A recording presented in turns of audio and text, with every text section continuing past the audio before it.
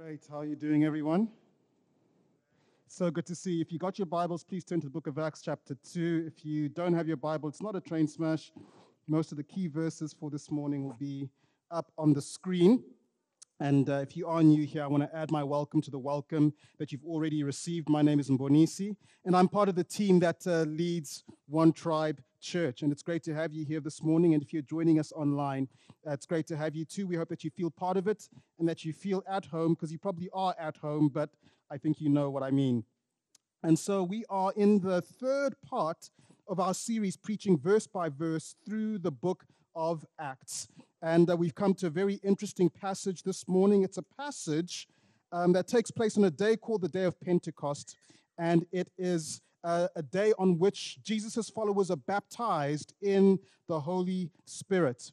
And the baptism in the Holy Spirit, some of you may be familiar with the term, some of you may be not so familiar with the term. And through the course of this morning, what I'm hoping to do is answer questions like baptism in the Holy Spirit, whose idea was this anyway? And baptism in the Holy Spirit, why is it so important? Why is this phrase even in the Bible? And why do some churches think about it this way and other churches think about it that way? And some people have questions about the baptism in the Holy Spirit, questions like baptism in the Holy Spirit. What does it actually involve? And how do I know whether I have been baptized in the Holy Spirit like Jesus promised? And it is a promise from Jesus. And so this morning we'll be talking about Pentecost under three big pieces, if you like. We're going to talk about Pentecost's promise, we're going to talk about Pentecost's purpose, and we're going to talk about Pentecost's power. So I'm going to pray for us, and then we're going to dive pretty much straight into God's word. So God, we thank you that nothing comes close to your embrace. Thank you that you're a God who is real. Thank you that you're a God who is close. And thank you that because of your love, you love to embrace sinners like me, sinners like us, and fill us with your love, fill us with your power. And as best we know how, we welcome you to come and do exactly that this morning.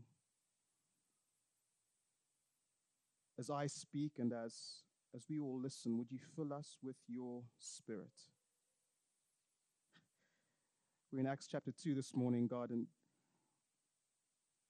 we haven't even got to Acts chapter 10 where Peter's preaching, and while he's preaching, the Holy Spirit is poured out in power on people who've never even heard the good news about Jesus before. God, if you can do that, how much more? How much more today in Nairobi? Could you come and clothe this congregation with power from on high? God, we're hungry and thirsty for you. We're not exactly sure of all that could possibly mean, but God, we do want to say we want more of you in our lives.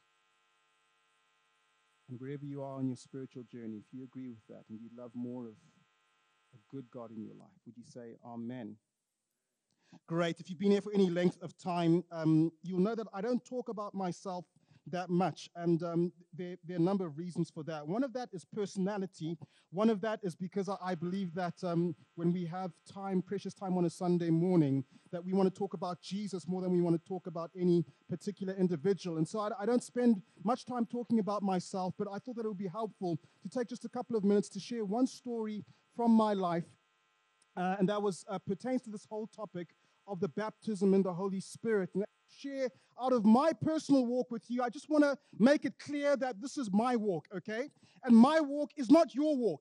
It cannot be your walk. God has a purpose for you. He has a purpose for you. I shouldn't try and be Calvin. If I try and be Calvin, I'll always be second best, because no one can do Calvin quite like Calvin does Calvin. And so God has a unique walk and plan for each of us. And when I share my story, it's actually not an extraordinary walk with God. It's a very ordinary walk, but it's an ordinary walk with an extraordinary God. And so as we share out of our lives, or I share out of my life, You might hear my story and think that actually your story is more dramatic than my story. And if that's the case, that's wonderful. It's great that your story is more dramatic. Or you might hear my story and think that your story is less dramatic than my story. And that's fine as well, because my story is not your story. Your story isn't my story. But I don't remember the day that I got saved. I don't have one of those stories which sometimes as Christians we wish we had, where we had this, Damascus Road experience after being immersed in a lifestyle of sex and drugs and rock and roll. And then out of that, Jesus came and saved us. And now I don't have a story quite like that, but I don't remember the day that I got saved, but I do remember quite clearly the day that I got filled with the Holy Spirit. I was about 16 years old. And to give you a bit of background, I was in Zimbabwe in southern Africa, and I was about 16, and my older brother, he's about 5 or 6 years older than me, he went to university in another country, and so he was away from home, and after a year or two, we started to from this other country. And so one report came saying that my brother had joined another church. Now, this was slightly controversial. We were a good Anglican family, but he had joined another church. We're like, okay, he's joined another church in this other country. And then we started to receive more reports that he's been baptized in a pool. And this was frankly disturbing. Anyway, he came back, and he'd been going to another church in another country. He'd been baptized in a pool. Did I mention it was in a pool? And he's back now, and I remember we were praying together in the car about something, and that's the first time I ever heard someone praying in tongues. We were in the car, we were praying, and then my brother started to pray in this unearthly language, and it sent a chill down my spine. Now, as an aside, my brother probably knew that it would freak me out, but he's an older brother, and older brothers do things like that and other despicable things that you could probably list from your experience of your older brothers. But that was the first time that I heard praying in tongues, and he was doing a weekly Bible study in our Anglican church, and he probably wasn't allowed to, but that's another matter. But he was doing a weekly Bible study on the Holy Spirit, and one day he arrived, and he said to everyone very confidently at the start of this Bible study that by the end of this meeting, you're all going to be filled with the Holy Spirit and praying in tongues. And he taught into the Holy Spirit and his gifts. And then he said, let's all stand up and we're going to pray and ask God to fill us with the Holy Spirit and to receive the gift of tongues. And we'll talk a bit about tongues, and we'll talk about all of this. But we all stood up. And he looked very confident, but he told me years later that he was actually terrified, because that's the fear, isn't it? Is that you lay hands on someone and then all of a sudden nothing happens. And he looked very confident, but he was terrified. And he told me years later that I was the second person that he prayed for. And he told me years later he made sure that I wasn't the first. And he said that the reason he made sure that I wasn't the first is because I was his little brother. He knew me. He knew that I wasn't going to do any play acting for my brother. He knew that if nothing was happening, I wasn't going to shake, laugh, roll over, or play dead. I was going to say, nothing's happening, big brother. What's going on, big brother? No Holy Spirit. He knew that I was that kind of guy. It gives you a bit of insight into me. But then I was the second person he prayed for, and he laid hands on me and prayed that I'd be filled with the Holy Spirit. And I was, and I began to speak in a language I couldn't understand. And as I stood there sensing this incredible connection to God that I'd never sensed in that way before. I don't describe myself as the touchy-feely type. Nothing wrong with being the touchy-feely type. I'm just not that type. I wouldn't describe myself like that. But as I stood there, receiving of God's Holy Spirit, I felt someone holding my hands. And it was so real that I opened my eyes to see who's holding my hands. While I'm standing there with my eyes closed, I opened my eyes. There was absolutely no one there that I could see anyway. I'll testify to this day that my testimony will be that God came close in that embrace we were singing about, and he held my hands in the very real person of the Holy Spirit. And that was my introduction to the Spirit-filled life. Now, I don't want your faith to rest on the experience of any other human being. That's why we're going to be studying scripture for the next half or so. And then after that, we're going to stand together, and we're going to ask God for more of his Holy Spirit in our lives. It's that simple. You say, what's going to happen? Well, I'm not exactly sure because I'm not the Holy Spirit. But we do see some pointers that I want you to see in Scripture. Don't take it from me. But I want us to begin to be expectant for more of God's Holy Spirit in our lives. I know what some of you are thinking. Some of you are thinking, man, I've heard about this Holy Spirit.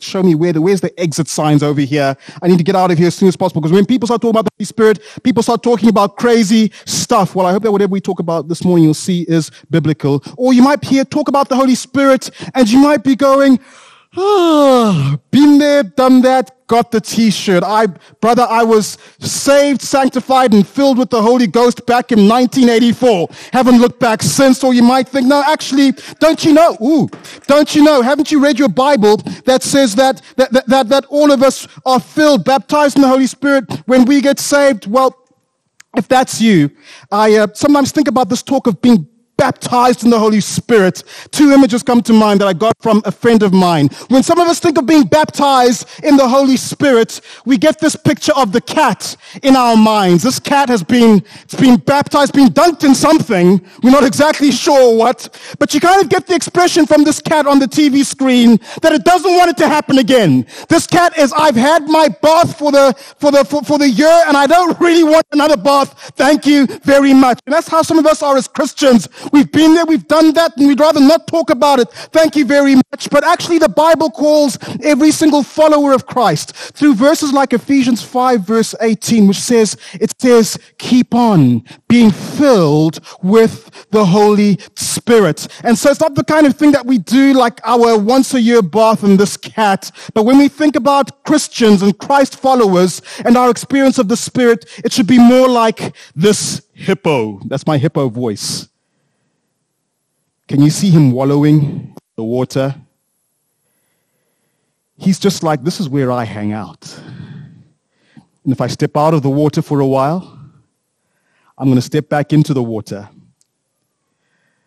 You're all looking at me wondering, where's he going next? I'll tell you, I'm slightly distracted because I'm thinking of Madagascar, and there's a hippo there called Moto Moto. You know Moto Moto? Name's so nice, you got to say it twice. And he's just like, oh man, and the hippos love being in the water. That's where you and I are called to be, filled with the Holy Spirit. But man, actually, when you go through the book of Acts, Peter's filled in Acts chapter 2, Acts chapter 4, he's filled again, and then you see Peter being filled multiple times, and there's this experience that we're going to be describing where you and I are called to be baptized in the Holy Spirit. We've been baptized in the Holy Spirit to keep on relying on and drawing upon and asking for more of the Holy Spirit, because you see, the Holy Spirit is infinite. Because God is infinite. It is infinite. And so he always has more of himself to give and different manifestations that you and I can explore together. That's what we're going to be exploring together today. So I just want to encourage you, whatever your background is, ask God for more of his Holy Spirit. All right, let's dive into our first kind of big piece for this morning. We're going to talk about Pentecost's promise, or whose idea was this anyway. And by the way, as we get there, one of the ways that we keep on being filled with the Holy Spirit as a church is about 3 times a year we run a morning called Thirst. And thirst is for people who are saying, Jesus said, if anyone is thirsty, come to me and drink, and out of his belly, out of his innermost being will flow streams of living water. Is that how your work colleagues would describe you? It's like a cool drink from a fountain.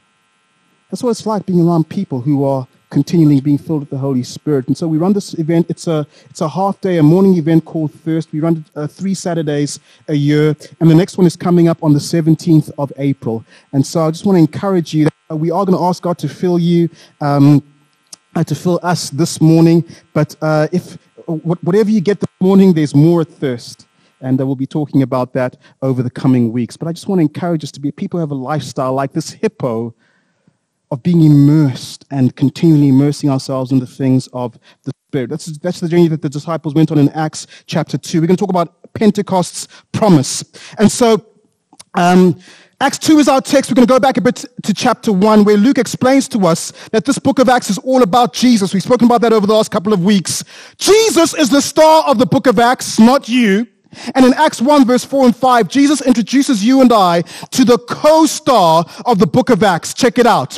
Acts 1:4, he says, on one occasion, Dr. Luke writes, while Jesus was eating with them, he gave his disciples this command, hey team, don't leave Jerusalem, but wait for the gifts. Can everyone say gifts? My Father promised, which you have heard me speak about. For John, remember John? Camel hair coat and bare feet, bad breath. The bad breath bit is from me, but the rest is actually John. John was the water baptizer, and John baptized with water, but in a few days, you will be baptized with the Holy Spirit. There are about 8,000 promises in the Old Testament, some people reckon, but only one that Jesus and recorded by Luke is singled out as the gift that my Father promised. He's talking about the Holy Spirit. And Jesus tells them and us two things that we need to know about the Holy Spirit.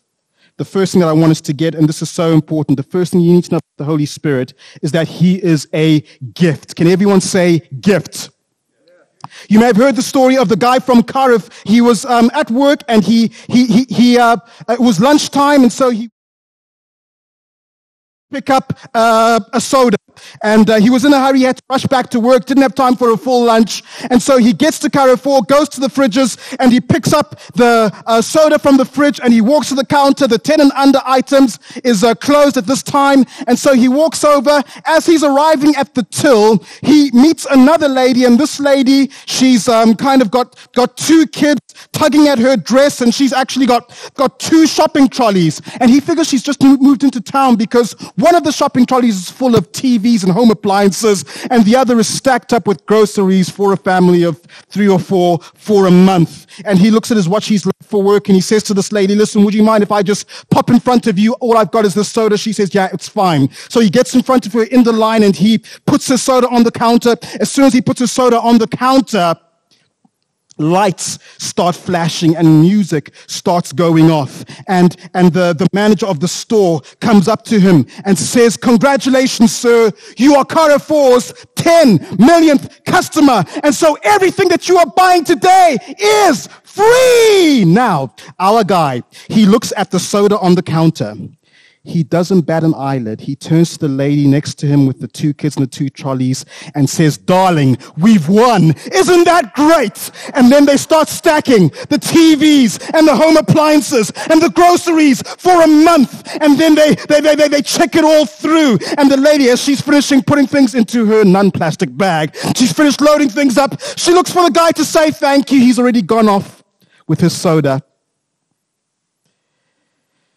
And what he had earned, she got completely for free. She didn't work for it. She didn't need to deserve it or not deserve it. And that's a picture, and it's an important picture for what you and I need to understand Jesus has done in giving us the gift. That means he's free. That means Jesus paid for this so that you don't have to pay. And team, this is why this is so important, because sometimes you can come to a Sunday meeting and you can think we're praying to receive the gift of the Holy Spirit. And depending on your background, you're thinking, oh man, but I haven't prayed and fasted this week for 40 days for the Holy Spirit. Well, if that's you, good news. He's a gift. And he's free. You don't have to earn him by your impressive record of Christian service. In fact, he comes to help you, to serve and glorify Jesus. The Holy Spirit is a free gift. If you look back on the last week and think, man, if I was God, I wouldn't be giving myself the Holy Spirit because I'm not good enough. My friend, I want to challenge the pride in your life. Pride? No, I was saying I'm not good enough. Yeah, but that mindset is prideful for a couple of reasons. The first reason is because if you think that you could ever perform well enough to deserve the Holy Spirit, you are overrating your spiritual potential outside of God's help.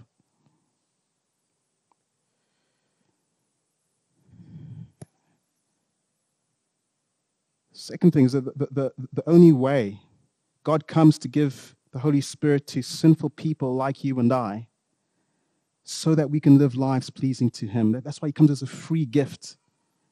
It's not, I'll get up here and then I'll get the Holy Spirit and He'll help me a bit. It's no. Holy Spirit, I'm just a child of God and I need your help. Please come and fill me. So friends, the Holy Spirit's completely free. If you're thirsty, that's the only qualification. Jesus tells us two things as He talks about this promise of Pentecost. The first thing is that He's a gift. And the second thing is that He's from the Father. And because He's from the Father, we can know that He is good.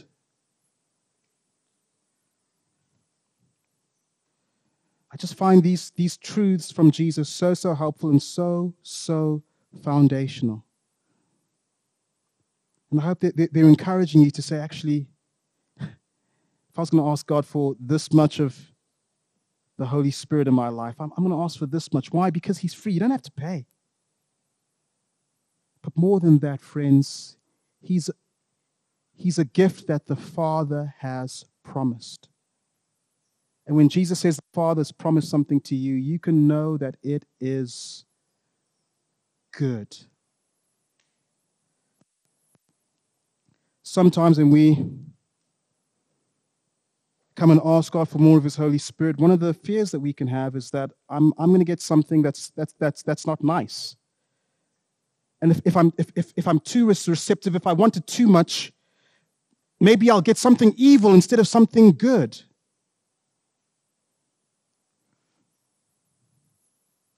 That's why when Jesus was training His disciples, again, Dr. Luke records it in Luke chapter 11.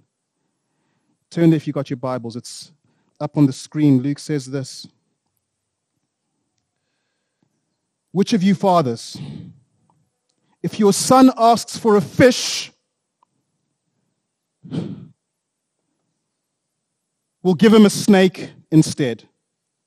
Or if he asks for an egg, will give him a scorpion? Anyone here like that? Chris Foot, I've got my eye on you. I'm a little bit concerned about you. But other fathers, no, he's a great father.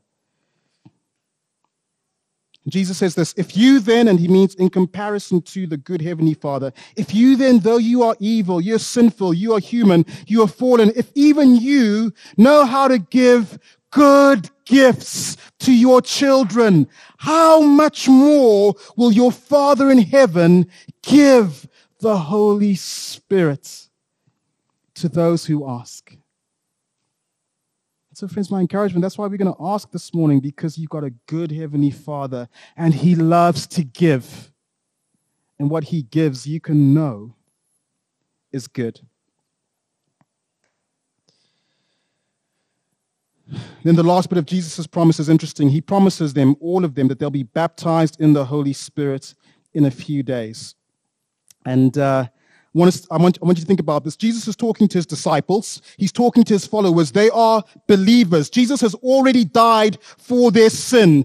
These people He's talking to have already seen Him risen from the dead and believed in Him. In John 20, verse 22, Jesus has already said to them, receive the Holy Spirit as He breathed on them. They are saved at this point in time. And He says to these people who are already believers in the risen Christ, He says to them, you will be baptized in the Holy Spirit. Not you already have been, but says you're not yet baptized in the Spirit, but you will be baptized in the Holy Spirit. And then he gives us incredible comparison between John, the water baptizer, and Jesus, the Spirit baptizer. Jesus says, John baptized with water. His disciples go, yeah. He says, well, in a few days, you will be baptized. That's a passive verb. It means someone else does it to them. You will be baptized in the Holy Spirit. And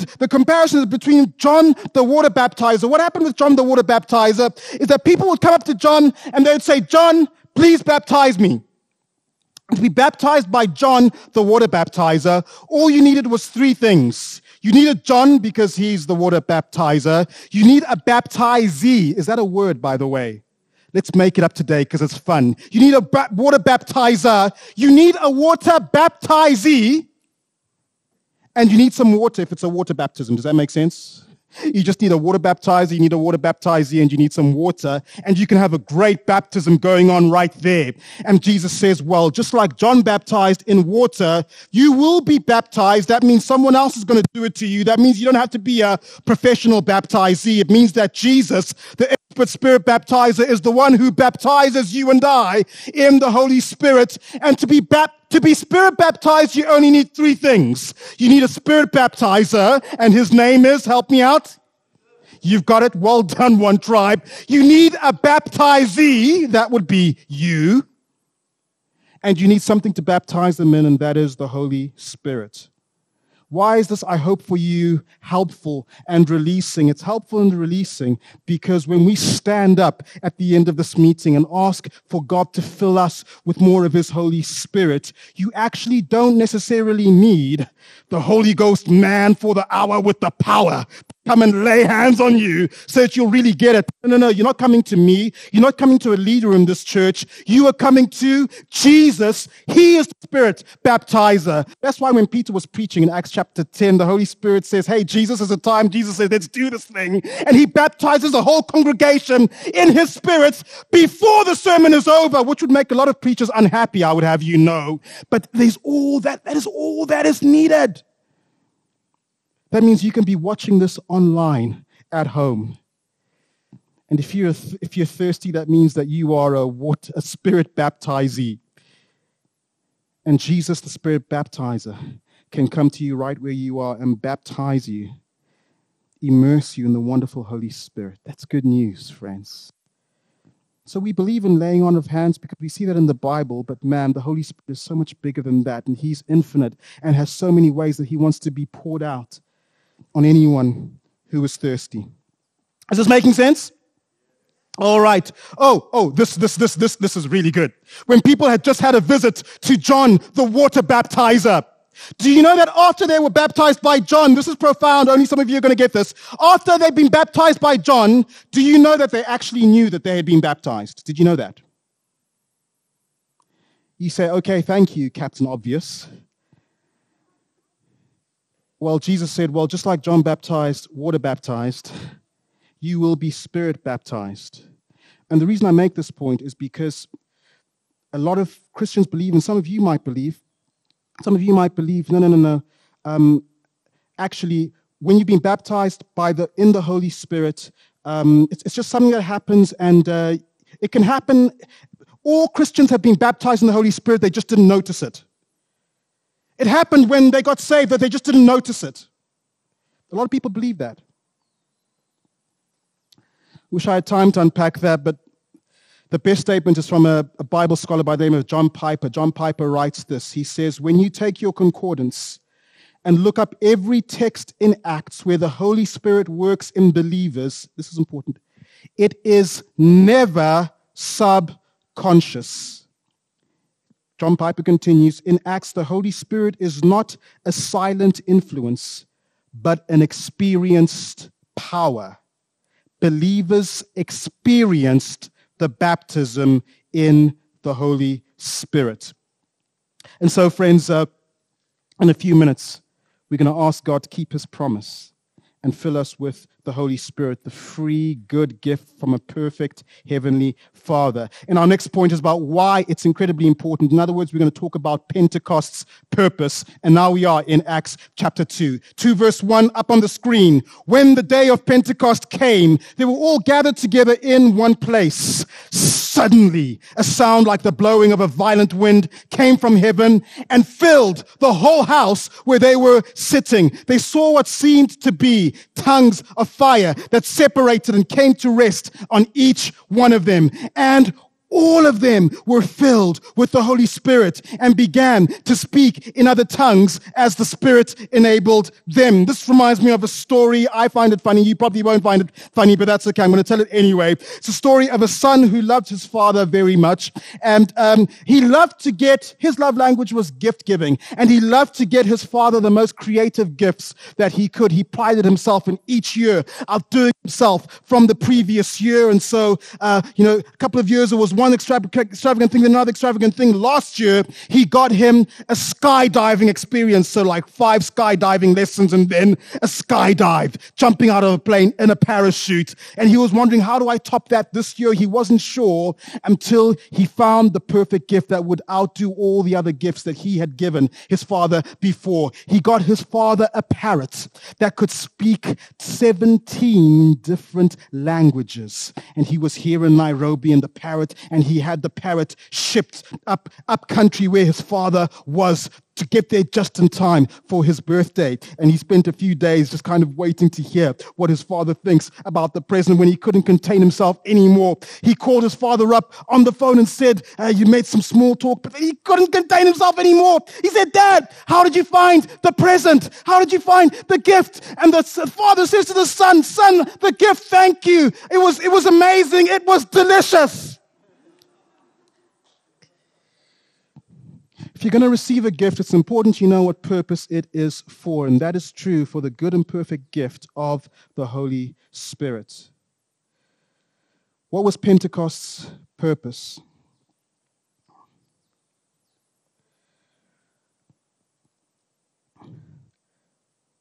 Pentecost's purpose is partly revealed in the fact that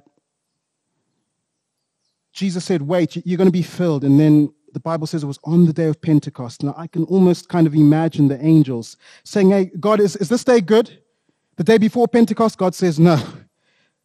And the angel says, okay, what about the day after Pentecost? God says, no, on the day of Pentecost.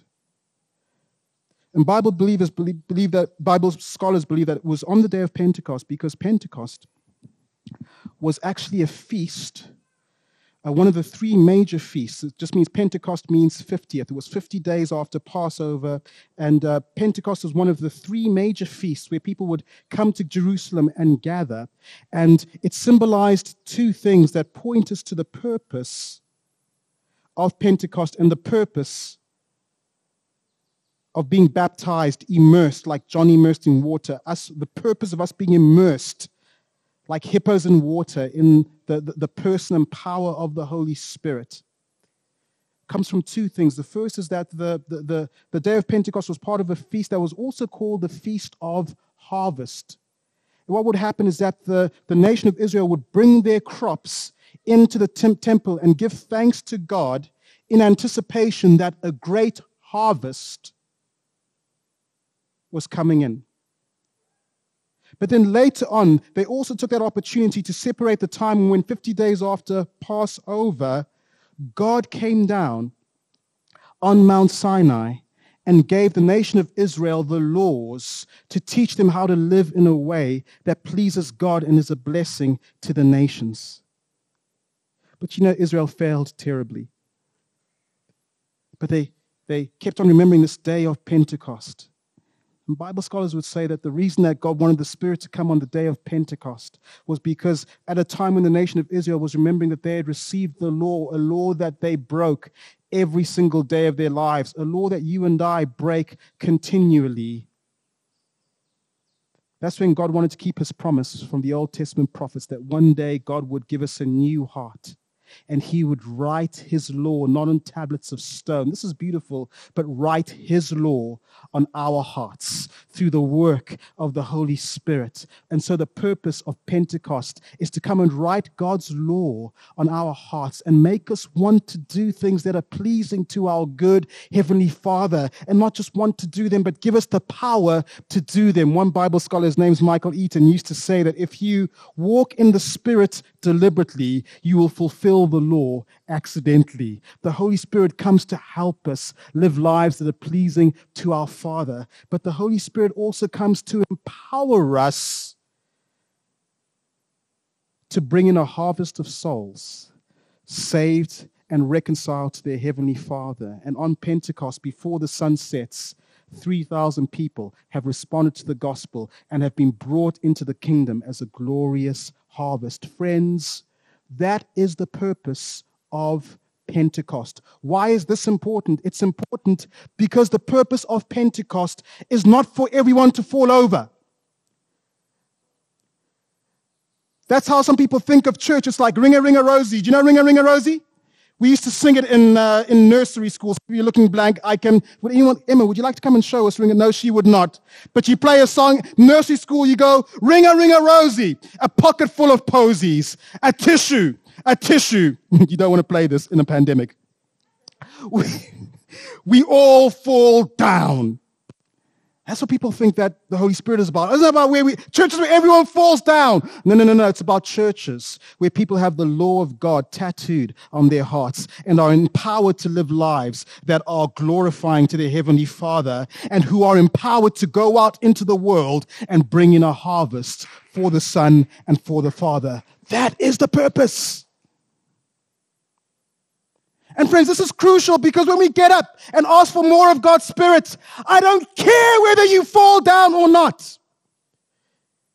If you fall down, it's the Holy Spirit, great. You don't fall down because it's not the Holy Spirit, great. Because that's not the purpose. We get the purpose from Scripture. You still tracking with me? You're going to start a countdown soon.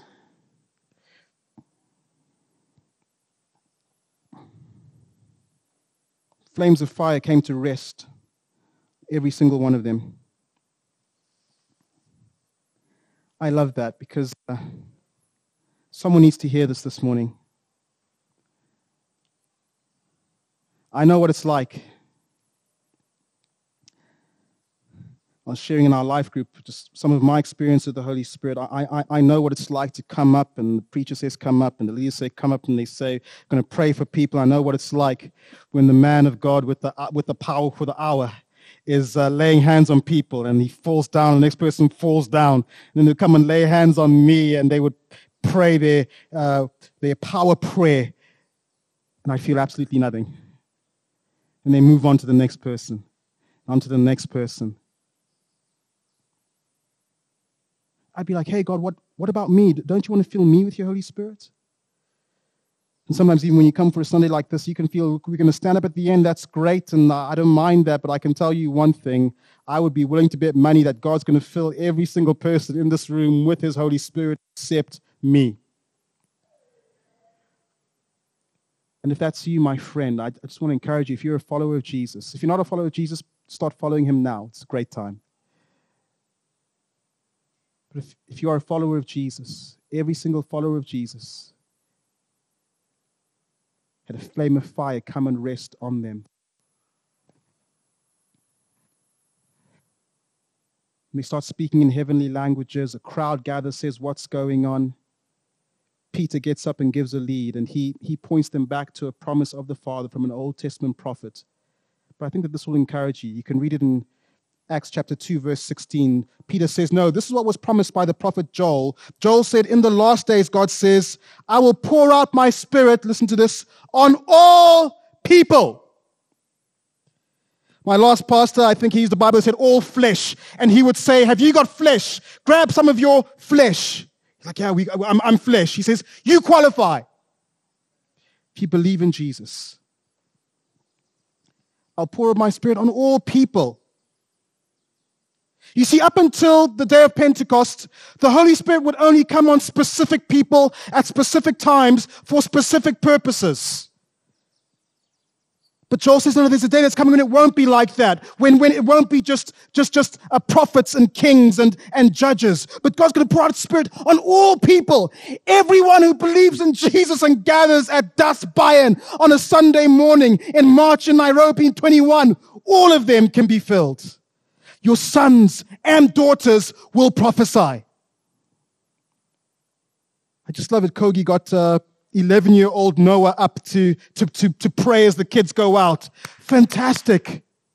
But that's not all that's promised. Let's claim this for our children, folks. Our sons and daughters will prophesy. Your young men, can some young men say, "Ahu"? Okay. Young men, you will see visions. Your old men, can some old men go, "Ar"? Old men will dream dreams. Doesn't matter what your occupation is. Even on my servants, both men and women, I will pour out my Spirit in those days, and they will prophesy. So that's Pentecost's promise. I hope that that's clear, that the Holy Spirit is a good gift promised by a free gift promised to you by a good Heavenly Father. We've spoken about Pentecost's purpose, which is to come and enable us to live lives that we can't live in our own strength and empower us for the mission that God has given us. And now in our remaining moments, I want to talk briefly about Pentecost's power.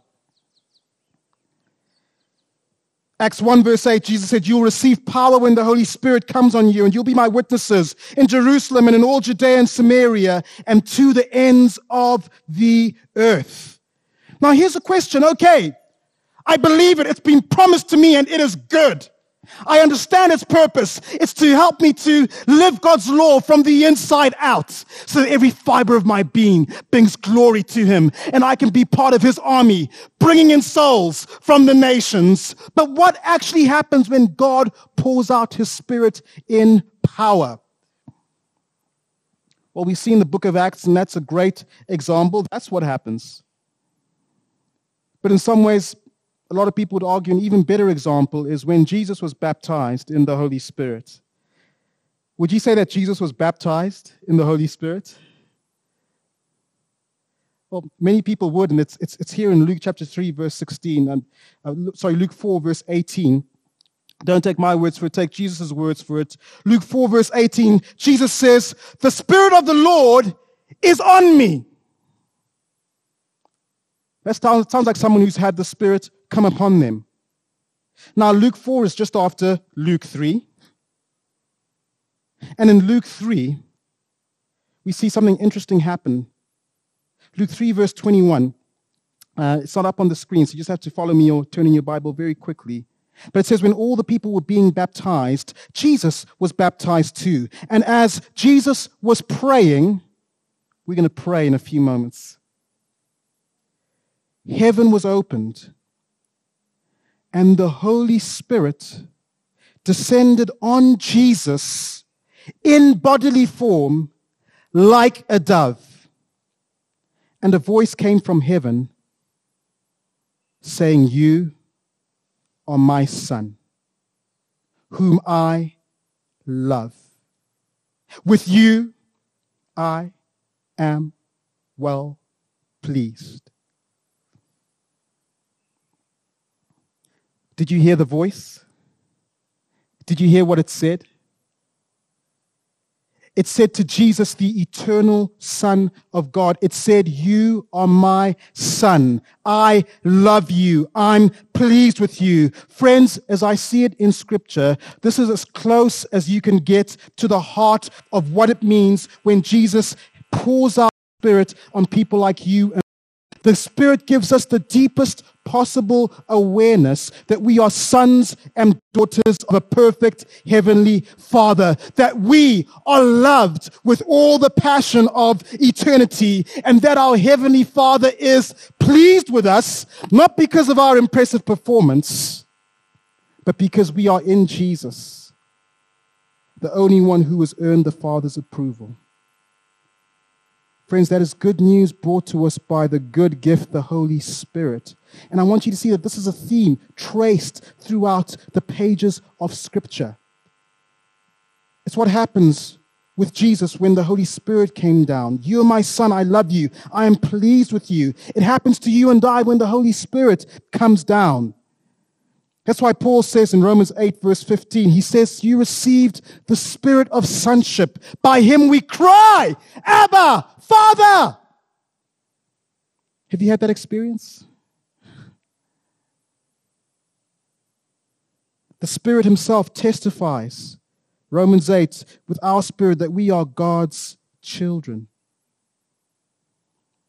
Doesn't that sound like what happened when the Spirit came down on Jesus? Paul talks about it in Romans. He talks about it in Galatians 4, verse 6. He says, because you are sons, God sent the Spirit of his Son into our hearts, the Spirit who calls out, Abba, Father. That's what the Holy Spirit does. That is the heart of it.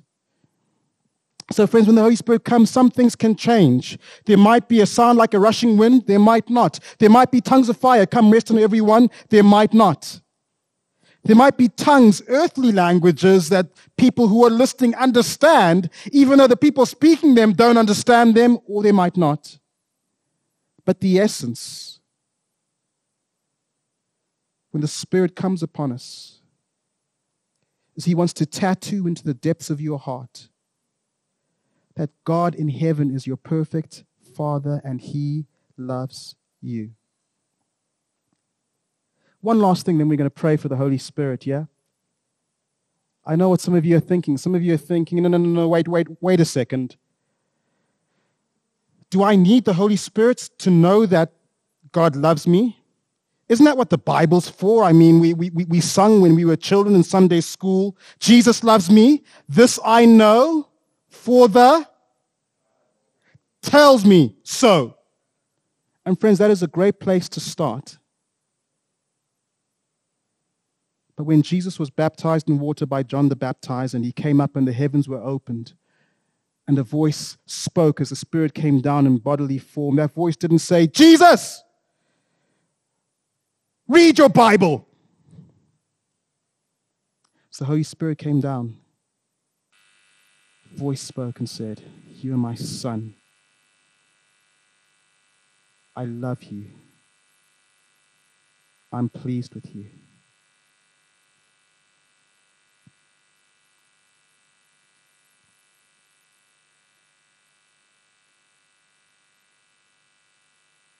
Wife complains to her husband, how come you don't tell me anymore that you love me? This is not a prophetic word, by the way. I'm just giving an illustration. And the husband says to him, look, I told you on our wedding day, I love you. If anything changes, I will let you know. Is that good enough? Men, guys, shake your heads. It's a hint. And your Heavenly Father loves to tell you again and again, you are my son.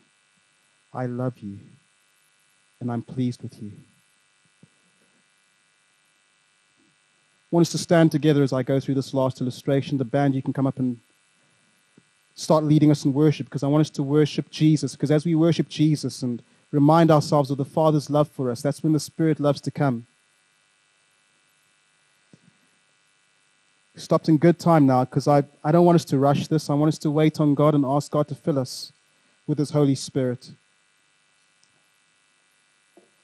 When the Holy Spirit comes, Joel said that all flesh, all people will receive him. He said that people will prophesy.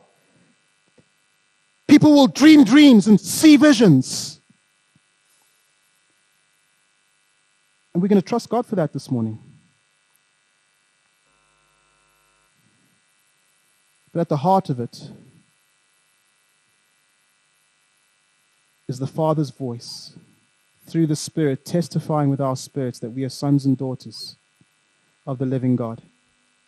Yes, the Bible tells you so. But Martin Lloyd-Jones, great British preacher, Welsh, Emma, no less, He describes a picture. I want you to picture this in your mind. He says it's like a child walking along holding his father's hand. All is well. The child is happy. He feels secure. His father loves him. He believes that his father loves him. But there's no unusual urge to talk about this or sing about it. It is true and it is pleasant. Then, suddenly, the father startles the child by reaching down and sweeping him up into his arms and hugging him tightly and kissing him on the neck and whispering, "I love you so much," and then holding the stunned child back so he can look into his face and say with all his heart, "I'm so glad you are mine." Then hugging him once more with unspeakable warmth and affection, he puts the child down and they continue to walk. This is what happens when a person is baptized with the Holy Spirit. A pleasant and happy walk with God is swept up into an unspeakable new level of joy and love and assurance and reality that leaves the Christian so utterly certain of the immediate reality of Jesus that he is overflowing in praise and more free and bold in witness than he ever imagined he could be. Lloyd Jones concludes the child is simply stunned. He doesn't know whether to cry or shout or fall down or run. He is so happy. The fuses of love are so overloaded, they almost blow out. The subconscious doubts that he wasn't thinking about at the time, but that pop up every now and then, are gone. And in their place is utter and indestructible assurance. So that you know, that you know, that you know that God is real, and that Jesus lives, and that you are loved, and that to be saved is the greatest thing in the world.